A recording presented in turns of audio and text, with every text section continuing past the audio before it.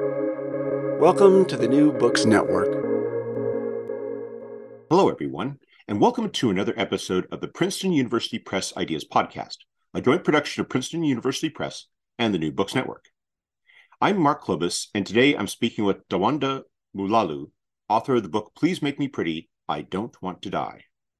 Tawanda, welcome to the New Books Network. Thanks so much for having me, Mark. I'm really excited. Well, I'm excited to have you on our podcast. I was wondering if you could start us off by telling our listeners something about yourself. Um, sure. Something about me that I think probably isn't known by poetry people is that I'm really into watching anime and manga. So I grew up a lot watching a lot of Naruto. Uh, I'm pretty much into Jujutsu Kaisen and Demon Slayer right now. My favorite anime is Neon Genesis Evangelion, which I think is one of the best pieces of visual media that's ever been made, especially the end of Evangelion. But yeah, that's probably one big fact about me that I don't think is like a super academic poetry thing. There are lots of people writing poems about anime nowadays, actually. I find it not very surprising because you feature that in some of your work in this collection. I thought that was very Oh interesting. yeah. No, I think the Pokemon Blue poem. Mm-hmm. And there was a poem that I wanted to put in here that I cut because I thought it was a little hokey. Was a poem called "Kids Play Outside," and I write kaiju dreams, which heavily featured some characters from Evangelion. So, well, I guess like I could like think of another fact about me that from the top of my head, which is that I used to be a high school debate like champion kind of person. Like I spent all my time in high school just going around doing debate tournaments and was super nerdy about it, uh, which is probably more familiar with a lot of the readers of the types of books that come out in university presses. So, what led you to put out a collection now, and what motivated you, or what inspired you to put the poems into it that you did? Was there a particular incident, or was there perhaps a unifying theme that you wanted to display in the work? Sure. I think the inciting incident, I guess. Sorry, that's redundant. But I'm thinking that like, when I was graduating in May 2020, which was around the beginning of the COVID pandemic, a bunch of us, all of us, got kicked out of campuses across the United States, also across the world, and all of a sudden I was stuck in America. I'm originally from Botswana, and I couldn't go home, and I suddenly had a bunch of free time after I graduated where I couldn't really go anywhere. And I was feeling utterly miserable about myself and not feeling particularly good. And I'd always been into poetry, but suddenly I had this huge vacuum of time. Um, I was working through a lot of different things. I was working through my feelings about being a Black diasporic African in America. I was working through some aesthetic debates I was having with the Western canonical poetry tradition, especially with regards to my relationship with Sylvia Plath. I was also navigating the end of a breakup, and a lot of that energy came into the poems too. But at the same time, I briefly was working as a third grade teacher assistant, so I found that over time the kids started appearing in the poems. I didn't set out at the time to write a manuscript that was publishable. I mostly wanted to, fool around a little bit, try and find my voice. But at some point in the process, things started looking a lot more coherent than I actually expected. I made more progress than I thought was initially possible. I started off with a chapbook, and then the chapbook grew larger than the confines of a chapbook and became a book and started working with some of my old professors in undergrad, Josh Bell and Jory Graham at Harvard, and also started working with Jay Deshpande at Brooklyn Poets. And the thing just blossomed into its own creature that almost nearly had nothing to do with whatever the heck I thought it was initially about. The original title was Film Studies, which was a terrible, pretentious title, and I'm glad it changed. I ended up settling on Please Make Me Pretty, I Don't Want to Die, because one of my workshop mates in undergrad um, said that that line, which is in one of the poems, the prayer poem in the fall section, um, was the type of thing that she thought would fit really well on a T-shirt, and that I should sell a bunch of T-shirts with that line. And so that ended up being the title. It ended up being basically the conceit of the collection, because I was working through feelings of what it meant to be desired in a country that often seems like it literally longs for your death as a black person. Um, and I ended up settling on that title. It also, I think, helped me address some of the, for lack of a better phrase, like issues of depression and self-esteem at the time of writing it, which thankfully have mostly been dealt with, question mark. Um, but yeah, yeah, it was mostly like having a lot of time during the pandemic and having a lot of feelings I needed to work through, and that's how the project started. Your explanation, to me, informs the way you structured your collection. You divided your poems into four groups, and you title the groups by the seasons. And Hmm. it is fascinating for me to think about, given what you just described, the way you choose it, because to me, I always think of seasons in the sense of spring, summer, fall, winter, and you instead start with summer, fall, Mm, winter, spring. And I think about it, if I think of it in terms of like a bell curve, mm, or in terms of how it works, it's almost like you instead of starting and doing like an upswing, the way I traditionally think of the seasons in the way you do it, you're starting from a peak and then you're going into a trough and you seem to come back out. And I'm wondering, is that am I reading something into that, or is there a different thinking behind the way that you've structured the book the way that you have? yeah, I like the way that you think about it, because I was thinking, in my way of thinking about it, like traditional season structure. I mostly think of things beginning in fall. Maybe that's because of the logic of an academic calendar. And given that I started working on the project in earnest in summer, I suppose it makes sense that it begins in the summer.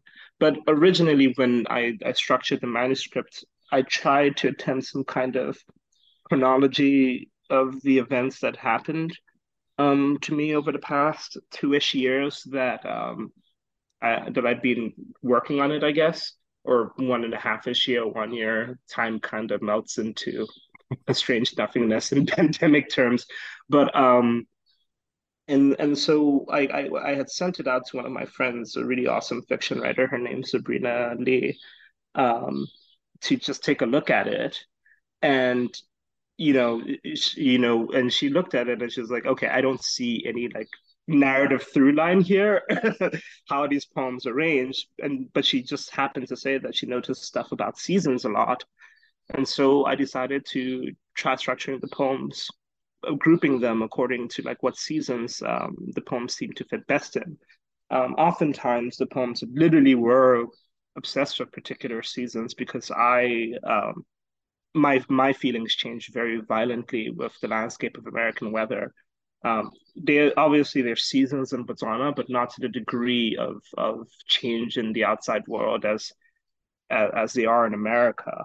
So I found myself during my time in the States becoming like incredibly depressed during the winter, when things were just very dark, because I'm used to being in a sunny, warm place for the entirety of my year for the most part. I mean, things get dark and cold in Botswana, but not to the degree that they get in America. Um, and I also noticed I became really desperate for sunlight, extremely desperate for sunlight. And I also noticed that fall, which used to be this wonderful, pretty thing for me when I first came to the States, um, because I hadn't seen trees change colors like that before, it ended up being like this weird harbinger of doom, that if I saw the leaves turn color, that I would see winter. I knew winter was coming, and it was a signal that I would be unhappy for a couple of months whenever I saw the leaves change. And I think a couple of the poems implicitly deal with the various like fractures of mood and mind that happen when you see the weather turning against you. Though one thing that was pretty nice too, with ending in the spring, is that the way Sylvia Plath, who is a huge influence in a lot of my poetry, and in this book in particular, um, she ended her original aerial manuscript of the word spring, um, in the original manuscript that she had before she died. And Ted Hughes' ordering of that manuscript is different, and the last poem is different too. And so it was a really fun coincidence that I got to end as Plath did with Spring, um, which I found really amusing. Not amusing, I found that a little heartwarming, actually, given the persistent engagement slash disagreement throughout the text was a nice kind of resolution. I was wondering if you could perhaps share with us a poem or two from each section, and maybe not you read it if you don't want to, but tell us a bit about how it exemplifies the use of the sections that you described. Like is there a particular poem that is especially emblematic in your collection of what you were doing with summer or with fall or winter or so forth? Sure. What I'll do is I'll read one from each section that has a particular thing about the weather, or has, or is very clearly structured, is very clearly placed in that moment of time. So I'll start with summer, the first section, and read a poem called Connecticut. And this poem is about my first year in America. At the very end of my first year in America, I'd gotten a scholarship to a prep school in Connecticut, the Taft School in Watertown, Connecticut. And at the end of my time there, I ended up staying with this old man who was the father of one of the faculty there, because my flight was leaving um, later than when the seniors were supposed to vacate these dorms. There seems to be a lot of vacating of these in this book, but anyways, this poem is called Connecticut. Mornings, his wife could not remember who my face was. Her face stared at me with a mushy smile while Henry ate the same cornflakes with bananas. I watched the yellow flakes uncrisping in his bowl of milk, his gums too soft to bear them. Henry then put me to work on his fields. I don't know who first said it. Probably his teeth cackled fields to his friend who visited him, limping gently as Henry rolled around in his red tractor. It roared through his backyard, funneling narrow lanes into the black, hot soil. Waddling after him in my white sneakers, I held blue seeds of grass that pricked my fingers. I tossed them over the soil like a flower girl. Why are they blue? I asked him. Fertilizer coating, he said. Dry mutant rice, said my fizzy mind. Nights they opened with heavy sweat. He would sit and watch Fox News blare, me next to him, reading a long novel on suffering. But he shouldn't have paid me as a gardener. I dug about as well as a child in a sandbox, shallow, amazed by my skinny handling of that spade, its crusted rust as dark as my dry skin. No, Henry paid my hands to hold his loneliness, to hear him. I needed a place to stay. He liked to hear me singing off key in the mornings, taking long, cold showers, and walk down these stairs to him, aging, waiting to plant more blue seeds. It's very it's just very I think about your imagery and the way that you so nicely evoke a picture that I can see in my mind with so few words. Yeah, thank you. I think this is one of the few poems I think that I think I was able to like actually construct a narrative out of. I think the poems in the book tend to be more imagistic, more like associative, moving, and not really have a clear thing happening. That particular poem, I think, was a product of like much struggling to like write about something that actually happened and be very clear about what the context of the things happening to me at the time were. Um, a funky thing about it is that I kept thinking about sending not sending an email to the cat not the character, the person in the poem, Henry, um and send him a little thank you letter for having let me stay with him, but also just to say hi and talk about how I missed him or how I was doing and see how he was doing. But I never really got around to doing that. I ended up Googling what was up with him and seeing his obituary, which was very strange to see after you accidentally preserve someone in time in a poem, um, and show, I guess, or try to show some degree of care, but then the real world moves on and all you're left is with images, I guess, which is very, very strange. But yeah, I think the poem is a little, I wouldn't say it's characteristic, I guess, of a lot of the things that are happening in the book, but I think it's most emblematic of something that literally happened in the summer. Um, I could read one from the fall section Please do. called Near It, and this is the last poem in the fall section. And this poem was written during the time that I was a third grade teacher assistant in Cambridge, Mass. Near it. Please no longer the need to be harmed by colors. The streets in this continent change as easy as fingernails latching onto me when you breathe like this. Press hard. Your skin bruises easy as leaves. I watch leaves cold now while lonely cars glide past the playground. No matter this light that flees early, I allow myself this. I amass a nest of smaller rays. The birds do their final gathering, and I am gone again, returning for the rest of this day. Here, an old tree, an old tree by this fence, an old tree by this fence, by this road. Gravel intermingles above soil with newer reds revealing themselves as leaving to beneath roots.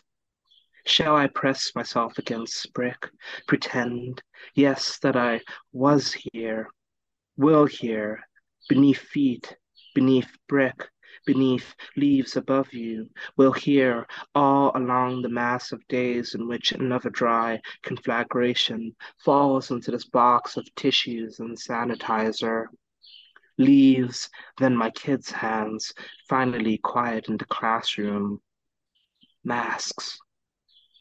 I clean their hands and think again of their minds stumbling across mathematics.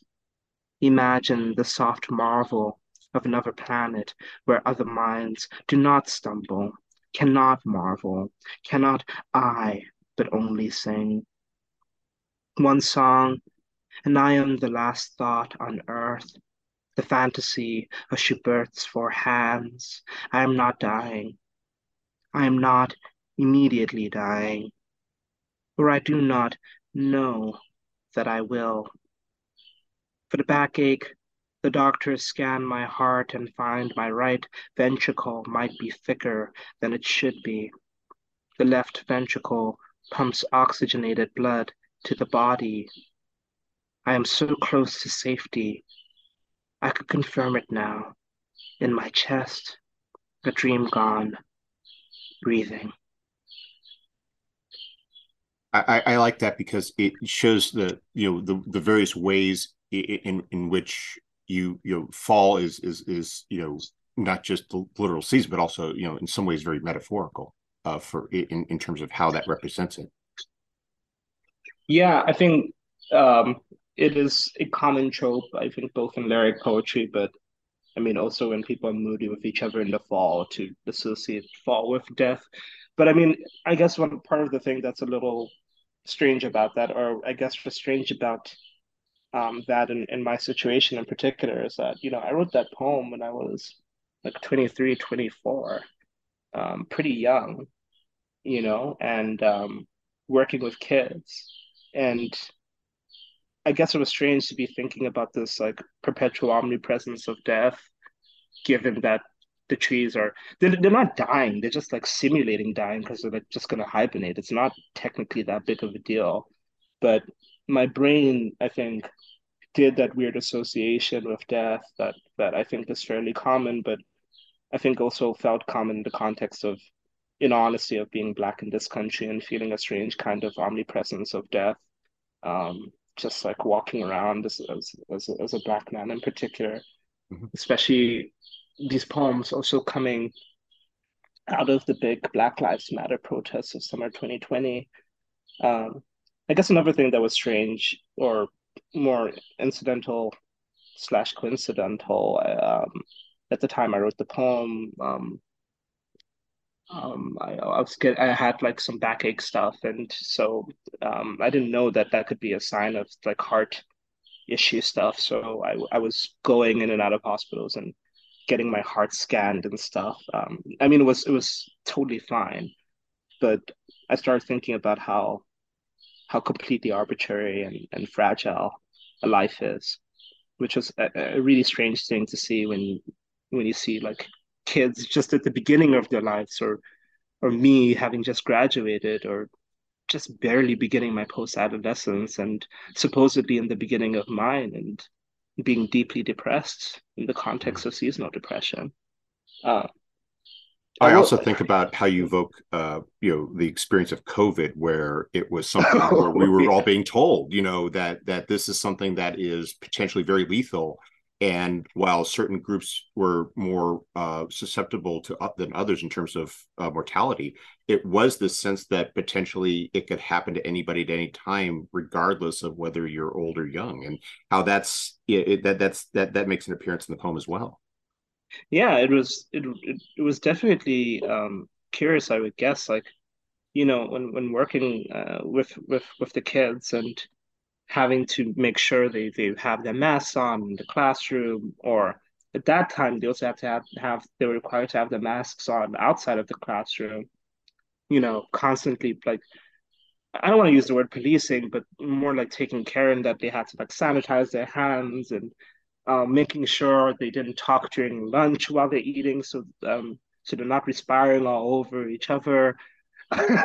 Just all these little things that disrupted their childhood and the normal functioning of society, um, and made the playground. It was still a beautiful place. They still laughed and chuckled around with each other, even though they weren't allowed to touch each other and so on. They still found the vibrancy of youth within themselves, but it was strange. It was like a weird simulation of life because you'd still see them having to social distance and wear masks and try to find that childhood vibrancy despite all of that gunk. I really admired them for it. Um, like, yes, the pandemic was hard for all of us, but also for a lot of the kids, like, this is just the beginning of their ability to start socializing with people. A lot of them didn't really have people to other kids to chat with outside of school.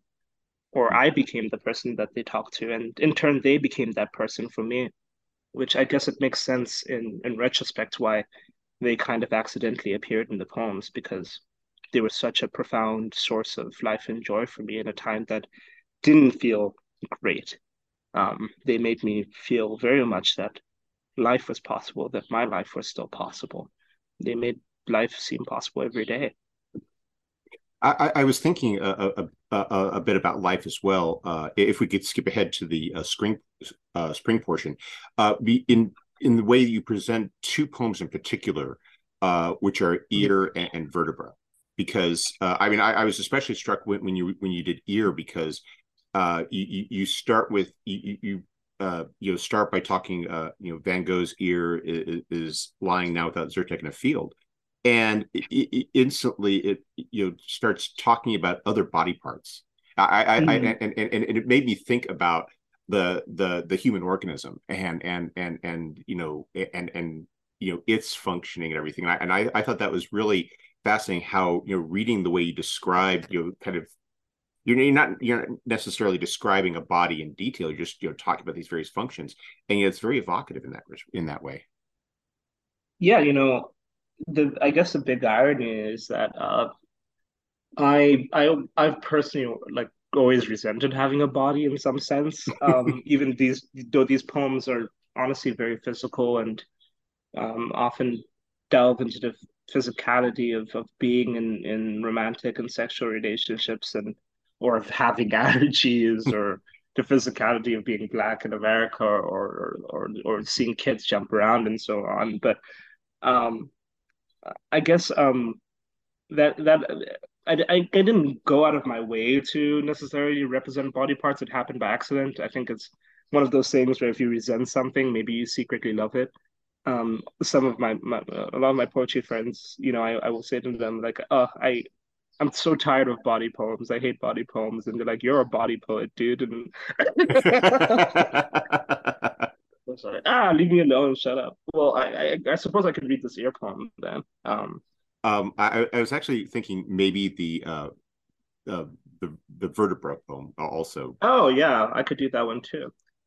This was actually also written during the pandemic. I remember where I wrote it. I was staying with my roommate's family in Middlebury, Vermont, and that's where I wrote about it, thinking of a friend from college that I couldn't see. But sure, let's go ahead and read Vertebra. More of you. The choice between water and mud turning into water anyway. Things wash themselves, is what the clouds kept saying. The stream shallows, then breaks open with new wash months later, then goes again into startled coda, like sleep. Found another stone, and it was not filled with secrets. All it wanted to say is that it's been here a long time, and that when it was larger, an even longer time then, I did not hold it, it was too heavy to even touch. In the corner of this, a child throws it across the stream, and there starts something else entirely known. When you said to me that there's something in my teeth, you called it a smile. I sounded out again and again. I really like that poem because I think about I tie it back to the the section title and how what you're describing there. I just see so much renewal represented in it. The notion of change, but change that births something fresh. And I thought that was it really helped to illuminate for me that the what you were that theme of that part of your collection. Thank you so much for seeing that. And it's it's funny that you're saying this, I guess, in retrospect, because I hardly do this one at readings.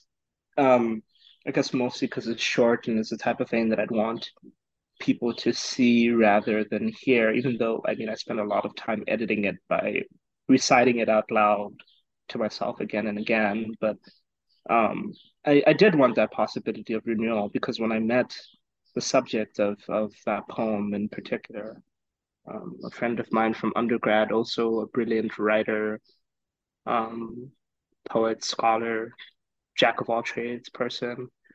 She I guess she made me feel like I could be renewed. She always believed in the idea of me being a poet, and I didn't. I I mean, I loved poetry. I still love poetry, but I didn't think I could write as well as the people who I admired.